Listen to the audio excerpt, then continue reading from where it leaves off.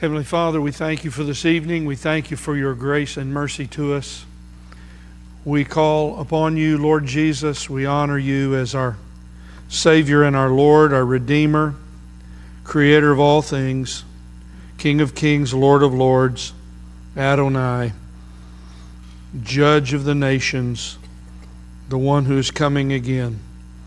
Hallelujah. We thank you. We thank you for this opportunity to be together. We thank you for the privilege of coming together to look at your word and have the opportunity to do so. We pray for our students as they're away at camp and for all the other ministries going on tonight. And of course, our those of our people who are in sadness, who've said goodbye to loved ones even today. And we pray for others who are sick and cannot be with us. We pray, Lord, that you might help us as a church to be faithful to do what you've called us to do, to share the gospel, to invite the uninvited, to find the least, to find the forgotten, bring them along with us so that we might be your people and be like Jesus in all that we do. So now we ask, Lord, that you might give us some focus for a little while around the Word of God, how we need it today. We need your bread, daily bread. We need to eat the book, the Word of God tonight, for our own good, for our own benefit, so that we might be spiritually strong. So we ask that tonight you would help us to have focus. And first, we put aside our sin. Forgive us of our sins of word and deed. Forgive us when we've not lived today as we should. We confess and repent of our sin, put aside our filthiness so that we might receive the Word of God implanted in our soul and that it might find soil to grow in so that we might be fruitful Christians. We pray, Lord, for the orphans in Tennessee, and we pray for those who are in foster care by no choice of their own, these children of all ages. How we pray, Lord, that they would find a place, a good place, a Christian place with believers so that they might experience the truth of the gospel and live by it and have the joy of knowing Jesus. We thank you, Lord, for the many who have stepped forward across Tennessee to be foster parents. We pray for others that could do the same, and for our church as we seek to do our part to support DCS and workers and our own juvenile court judge, Jared Creasy, and others. We pray that you might help us to do our part as we minister in this part of the world. What a joy it is for us to be together tonight. We thank you for the opportunity. In Jesus' name we pray, amen. Well, again, good evening. If you have a copy of the outline, we're in Proverbs chapter 17. If you've not been with us tonight, we're moving our way through the book of Proverbs, line by line, verse by verse, and we're taking our time so that we might gain the wisdom of God. Before we look at these things, on the pews around you, you'll find these cards, the Roman road to salvation. Most of us in here know it, but here's what we're challenging our people to do. I'll be talking about it Sunday. I'll be talking about it the next Sunday. Take a break, but then I'll come back to it, and so I'm warning you, you're going to hear it, but I'd like for you to participate. Here's what I want you to do. Pick up a couple of these. We're going to replenish these. Pick them up, take them with you. Marilyn already thought of it. When you finish eating at Shoney's down there, leave that right there on the table. If you come across somebody and you've had a good conversation with them, hand it to them. If you feel confident enough, take them through it. And do this. We must, as a church, invite the uninvited. That is our job. Take them when you go. All right. Proverbs 17, we read it tonight because we all need wisdom from God today, and then we'll focus tonight on living wisely, and the focal truth tonight might surprise you. Silence is better than sinful words. That will be our theme tonight. Scott, is that you up there? Can you bring the house volume up a little bit? I'm not able to hear much. In old age, thank you. In my old age, I appreciate the assistance. Silence is better than sinful words. Let that sink in. Each week we've taken the book of Proverbs and we're going to read all of the verses. If you're listening to us online, may the Lord bless you. We miss you, and we're glad for those who join us, and I hear from you, and I'm glad that you can do it from many places, by the way, and we're glad that you can join us here in Dixon, Tennessee. But you need your Bible, you need your copy of God's Word, and so that you can read with us. So let's read the Word of God, and then we'll highlight, and I'll pick up on what I want to talk about tonight. I'm pulling a simple single thread together that's woven through Proverbs 17. Better is a dry morsel and quietness with it than a house full of feasting with strife. A servant who acts wisely will rule over a son who acts shamefully, and will share in the inheritance among brothers. The refining pot is for silver, and the furnace for gold, but the Lord tests hearts. An evildoer listens to wicked lips. A liar pays attention to a destructive tongue. He who mocks the poor taunts his maker. He who rejoices at calamity will not go unpunished. Grandchildren are the crown of old men, and the glory of sons is their fathers. Excellent speech is not fitting for a fool, much less are lying lips to a prince. A bribe is a charm in the sight of its owner. Wherever he turns, he prospers. He who conceals a transgression seeks love, but he who repeats a matter separates intimate friends. A rebuke goes deeper into one who has understanding than 100 blows into a fool. A rebellious man seeks only evil, so a cruel messenger will be sent against him. Let a man meet a bear robbed of her cubs rather than a fool in his folly. He who returns evil for good, evil will not depart from his house. The beginning of strife is the letting out water, so abandon the quarrel before it breaks out. He who justifies the wicked, he who condemns the righteous, both of them alike are an abomination to the Lord. Why is there a price in the hand of a fool to buy wisdom when he has no sense? A friend loves at all times, and a brother is born for adversity.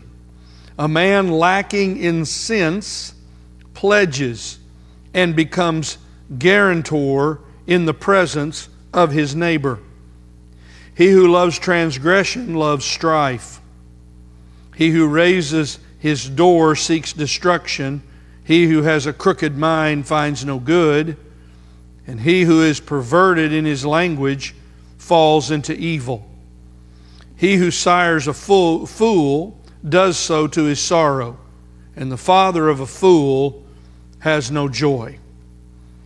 A joyful heart is good medicine, but a broken spirit dries up the bones. A wicked man receives a bribe from the bosom to pervert the ways of justice. Wisdom is in the presence of the one who has understanding, but the eyes of a fool are on the ends of the earth. A foolish son is a grief to his father, and bitterness to her who bore him. It is also not good to fine the righteous, nor to strike the noble for their uprightness. He who restrains his words has knowledge, and he who has a cool spirit is a man of understanding. Even a fool, when he keeps silent, is considered wise. When he closes his lips, he is considered prudent. Now, Heavenly Father, bless the reading of your word, and may the Holy Spirit of God be our teacher now. In Jesus' name, amen. So before we go here, I want to highlight this from the reality, and we'll highlight on the word strife tonight quite a bit. We'll look at this word, and I want you to again notice verse 14. The beginning of strife is like letting out water. The beginning of strife. Where does strife begin? It's tied to anger. Tonight I'll take some time to give you some of what God's Word says about strife, because it is such an extremely powerful thing in the lives of people all around us today and in all of our lives.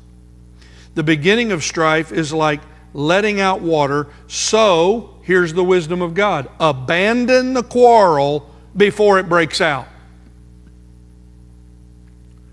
Abandon the quarrel before it breaks out. So, Pat and I have walked with people all across this country for years in ministry. Nothing sadder than seeing marriages devastated because of endless strife. Nothing sadder than to see parents in constant strife with their children. I buried people this year, and at the funeral service there was such strife we had to divide one set of them at the front and one set of them at the back. I'm not making this up.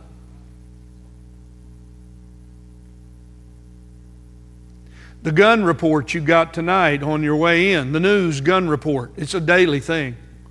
Who shot who? Strife. And then we find something very striking in the Word of God.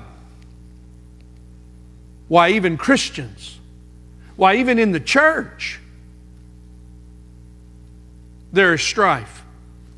I'll give you some examples just before we begin. This helps us to set up. I try to illustrate each week as we do the Proverbs. If you're not with us and you'd like to hear them, you can go back and listen, or you can just get the outline. But I want you to take your Bible and turn to Acts chapter 15. Acts chapter 15, pivotal chapter. The council at Jerusalem is taking place. And now Paul and Barnabas came back and they reported to the council. So God's people always meet in forums to talk about and make decisions about how we do the work of God. So James gives a judgment here as they came together. I'm just highlighting Acts 15 as you get there. And then in chapter 15, verse 30, we read these sad words. God greatly used Barnabas in the life of Paul. God greatly used Barnabas to be his advocate. Because of Barnabas, Paul was introduced to a group of apostles who did not want to talk to him. They go, and God greatly uses them in their first missionary journey. It's all here in the book of Acts. After some days, Paul said to Barnabas, "Let us return and visit the brethren in every city in which we proclaimed the word of the Lord, and see how they are." Barnabas wanted to take John, called Mark, along with them. But Paul kept insisting that they should not take him along, who had deserted them in Pamphylia and had not gone with them to the work. You better underline the next verse. And there occurred such a sharp disagreement. That's words. That's words. These two preachers, these two sent ones, these two men of God who led people to Christ, who started churches, deep and great fellowship together. And there occurred such a sharp disagreement that they separated from one another. I won't ask you to turn there. How many times, we saw it twice at least in the Gospels, while the Lord is talking about tremendous spiritual truths that have the difference for life and death, what are the apostles back there with the disciples doing? Arguing about who's the greatest. One argument got so bad because two of the disciples decided, are you ready for this? Are you ready for this? To bring their mother in and talk to Jesus.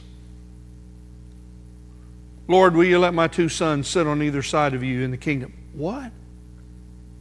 Are you serious? These grown men sent their mother in to do the work and asked Jesus.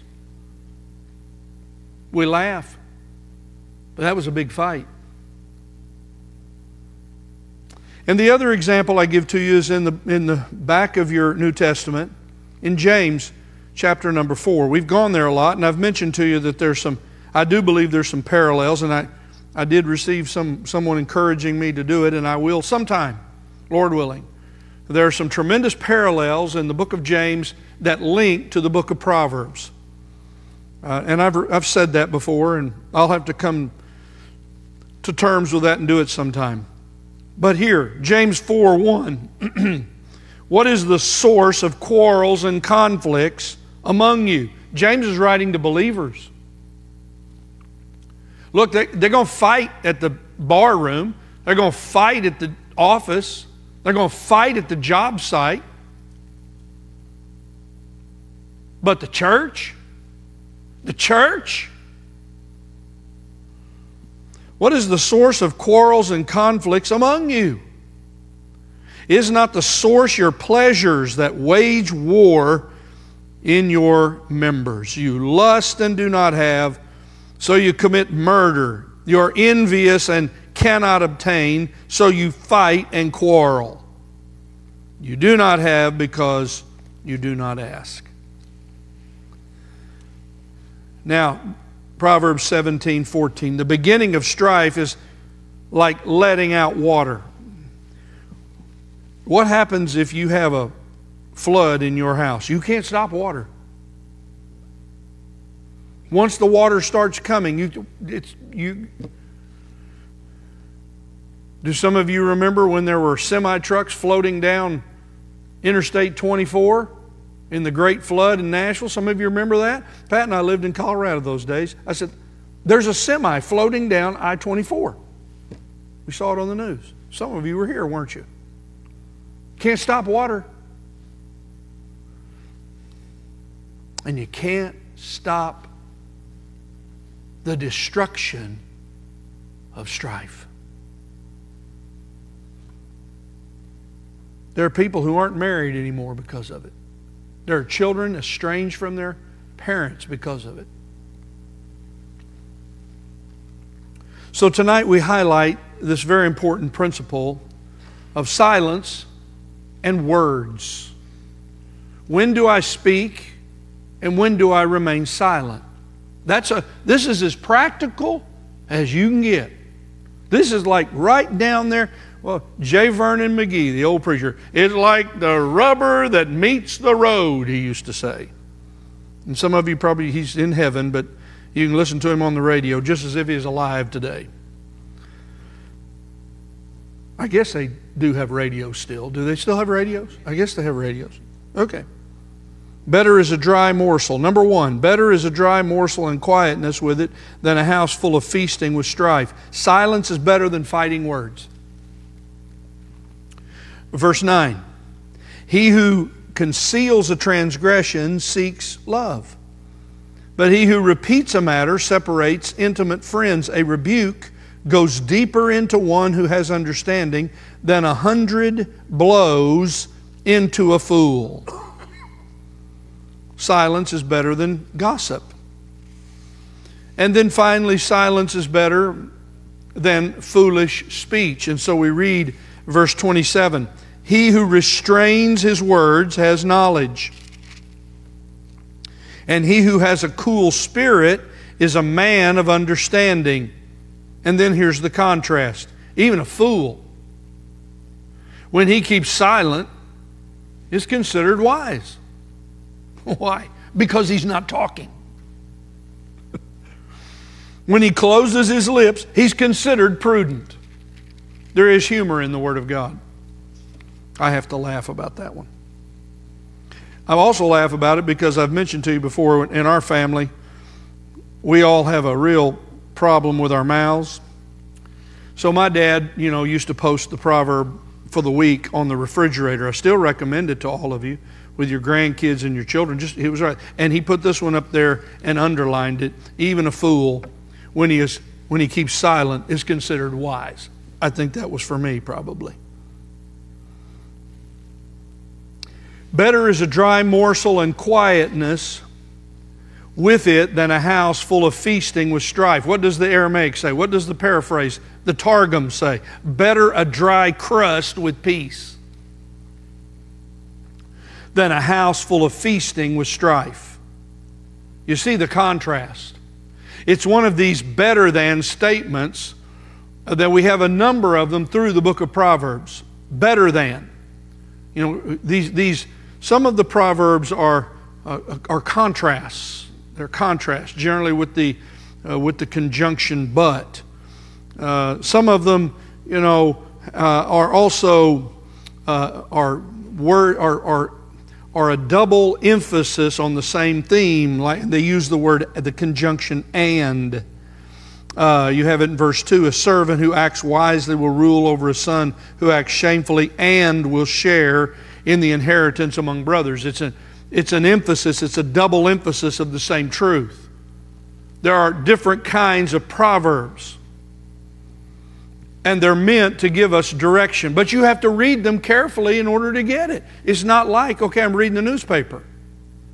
And I've spoken to this church in all of my days here. Slow down in the reading of God's Word. Your mother told you to slow down when you ate your food. Slow down when you read and eat the Word of God.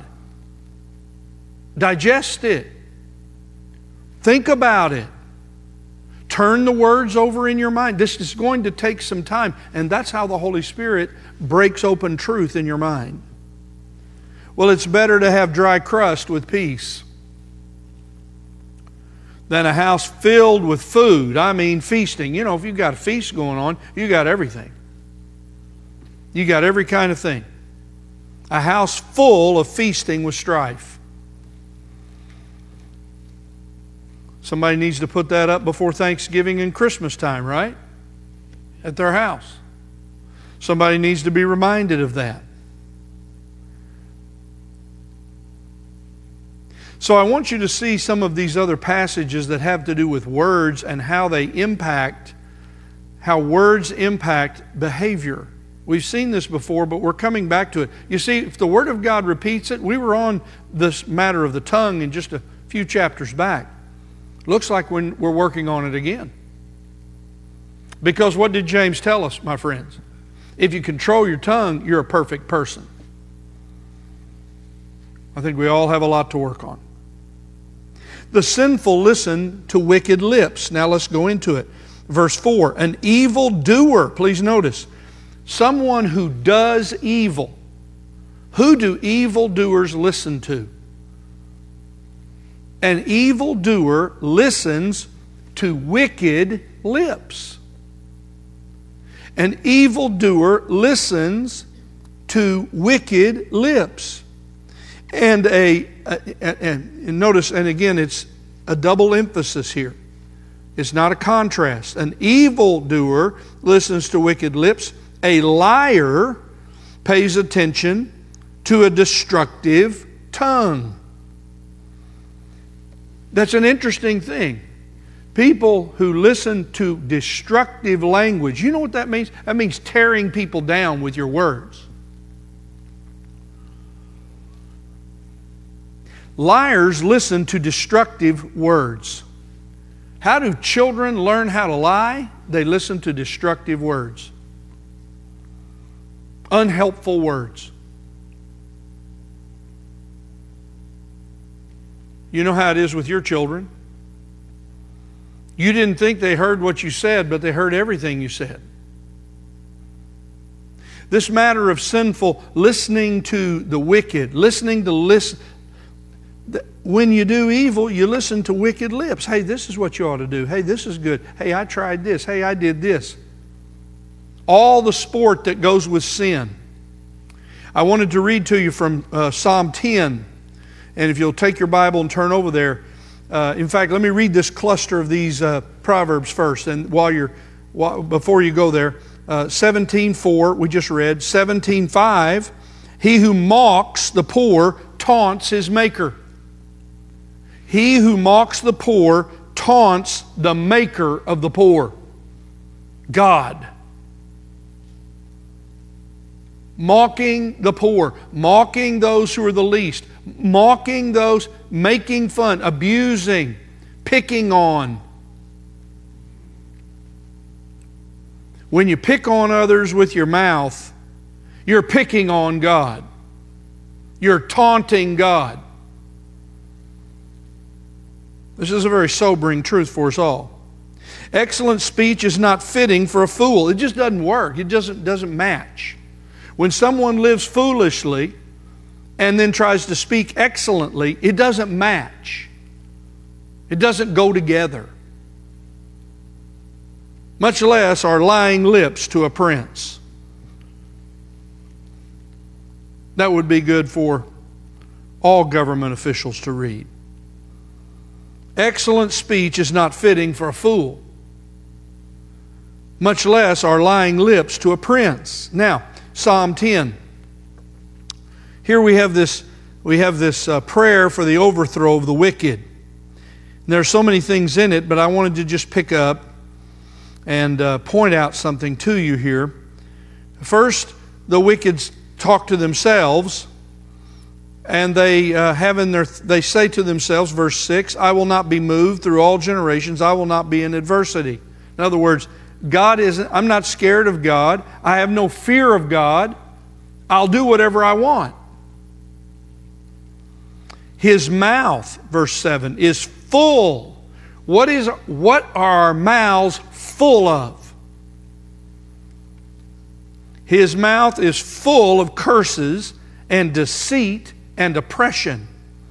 Under his tongue, what a great turn that is of the phrase. The Psalms are so good for us, they're poetic.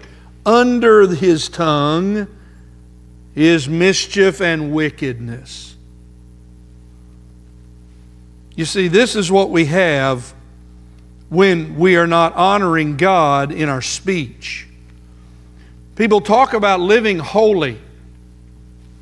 People aspire to holiness and godliness. Unless your tongue comes along, you're not a holy man or woman.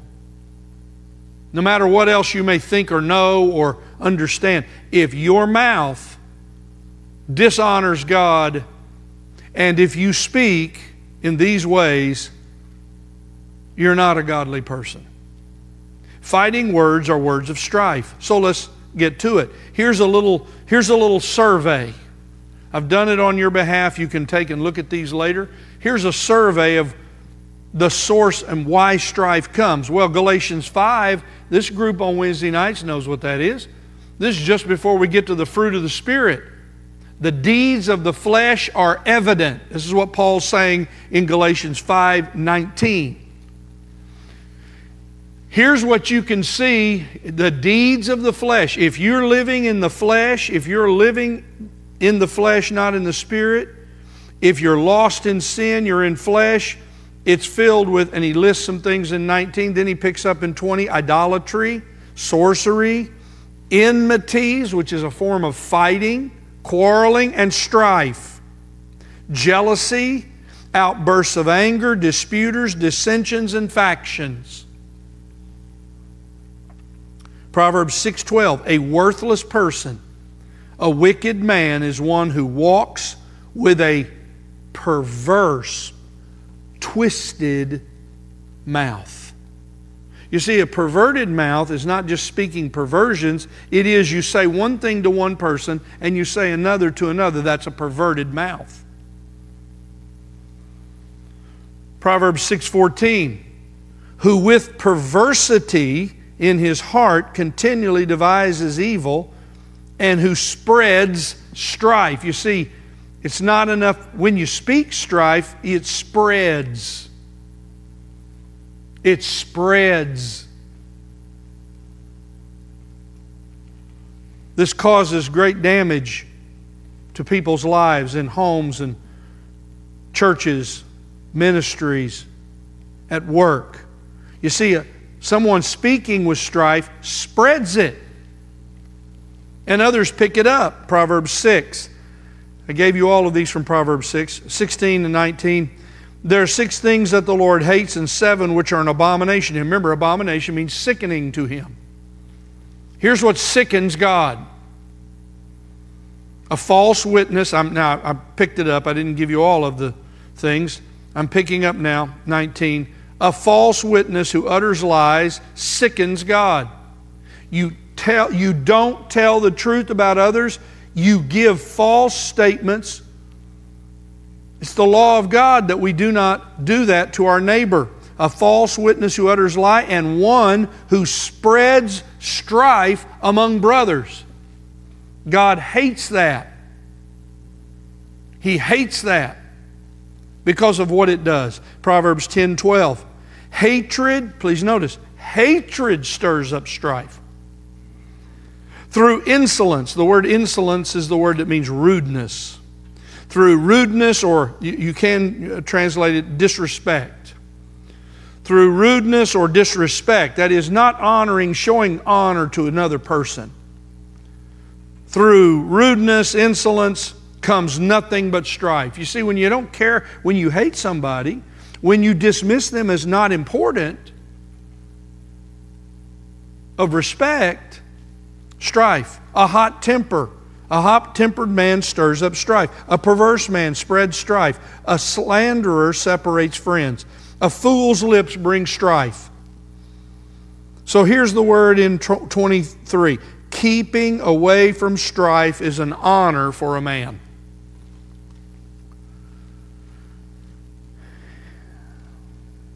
Any fool will quarrel. So what do we do as followers of Jesus? We step aside from the quarrel. We do not participate. We keep away from it because it spreads and it'll get on you. And soon you'll be doing the same. Silence is better than gossip. Now verse 9. He who conceals, this is quite a good verse. This is not meant to conceal in a sinful way. This is what is sometimes described as covering, overlooking. Can be the way this translates from the Hebrew language. He who conceals, overlooks a transgression, seeks love. But he who repeats a matter separates intimate friends. What does the Aramaic say, the paraphrase? He who seeks love overlooks faults. But he who harps on a matter alienates his friends. You thought that was some kind of a modern saying, harps on a matter. That's as ancient as Aramaic language. Harping on it. Do you know what it means to harp on something? Just to harp on it. Harping. It's aggravating even to hear me say that over and over. Harping on it. It's like, enough. This is what, it's like poking. You see, it's love that says, you know what? I have the same weaknesses. I'm going to overlook that. I'm not going to take that to heart. I'm not going to receive that perhaps from my children, from my whoever, from somebody at work. I mean, you can pick multiple places. I'm going to overlook that. That's the right thing to do, to overlook it. Silence of words is concealing feelings about people and circumstances. It demonstrates honor to someone, to just be silent about it. Why does everybody have to know about it? Proverbs 25:2, it is the glory of God to conceal, it's the same word in Hebrew, overlook a matter. It's the glory of God to overlook it. It's got to be, I'm the referee. Foul. Who put you in charge of calling all the fouls?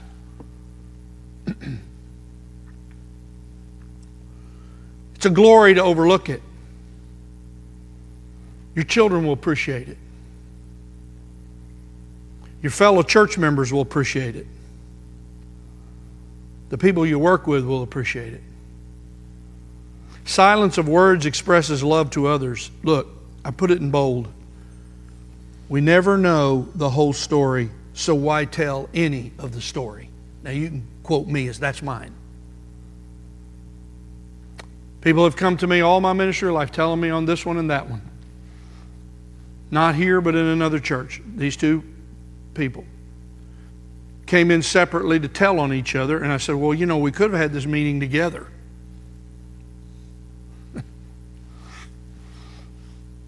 Neither one of them had the whole story.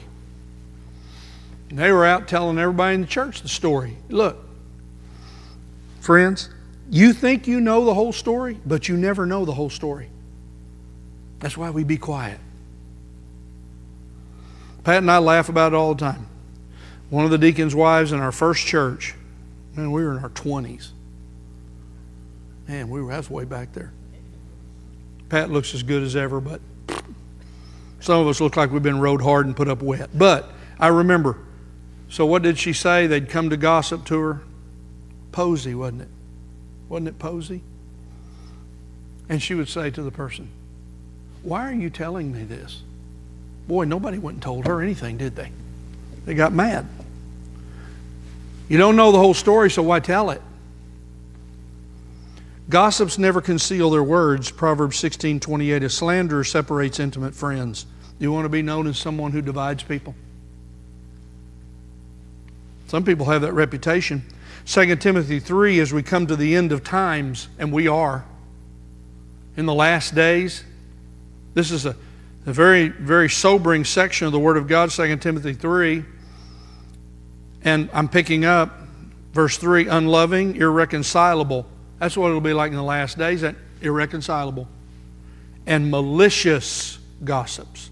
I'm talking about not just telling the story, but being malicious about it to make sure that the gossip, the lies, the falsehoods, half-truths do their damage for good.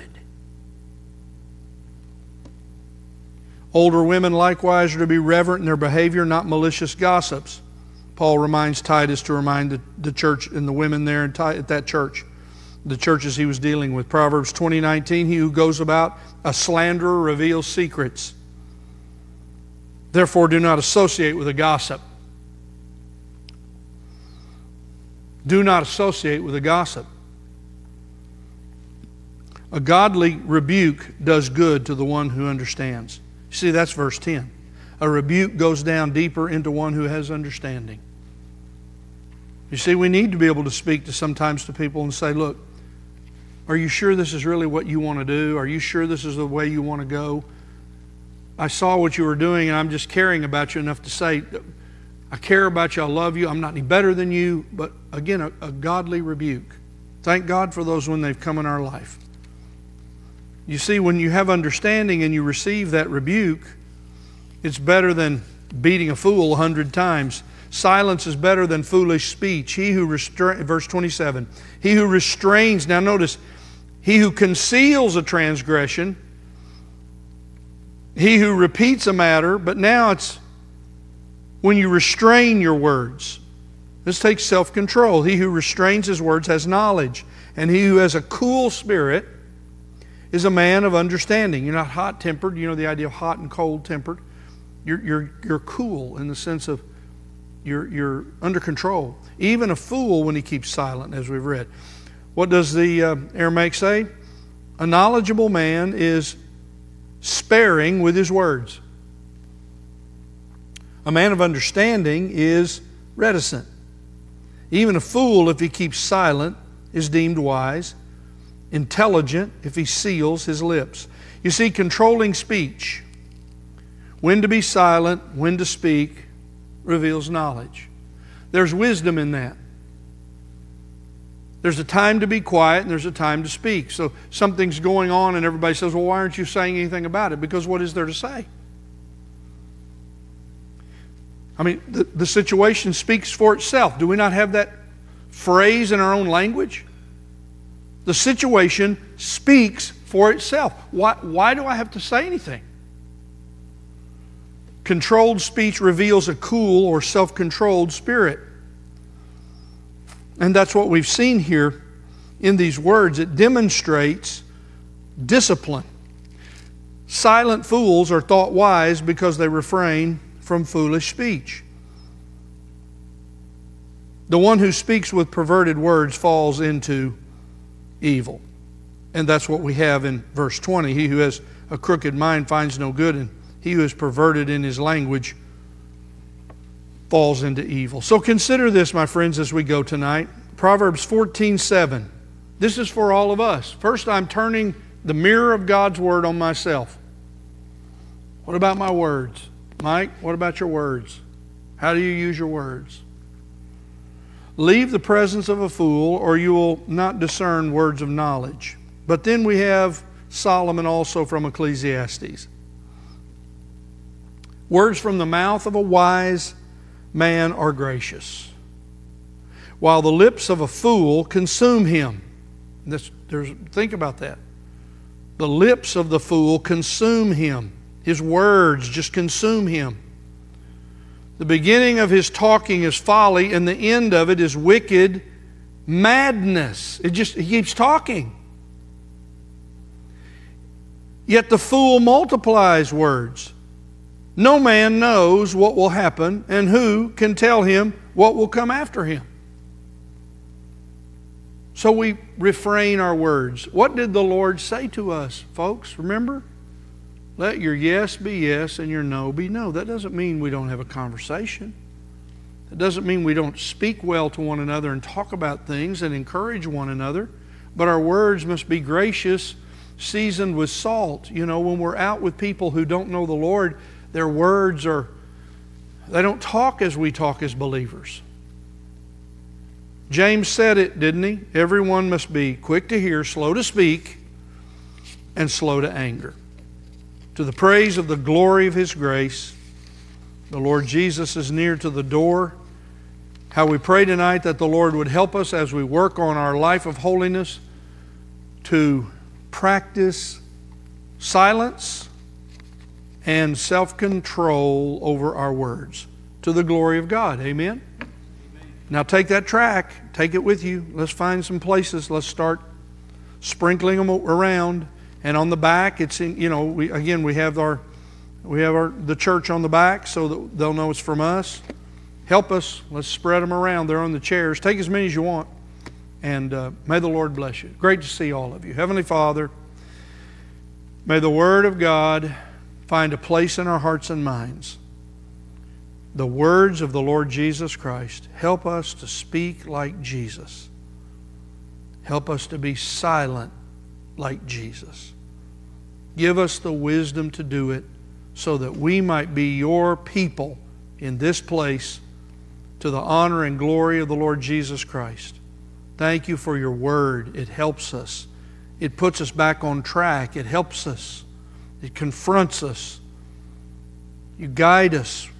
A lamp to our feet and a light to our path. We hide your words in our heart so that we might not sin against you. We love you, Lord. How I thank you for these dear ones who are here tonight. How much I appreciate them and love them. Bless us now as we go. In Jesus' name we pray. Amen. See you. And Lord willing, we'll see you Sunday. Drink lots of water. Stay in the shade. Stuart, be hydrated.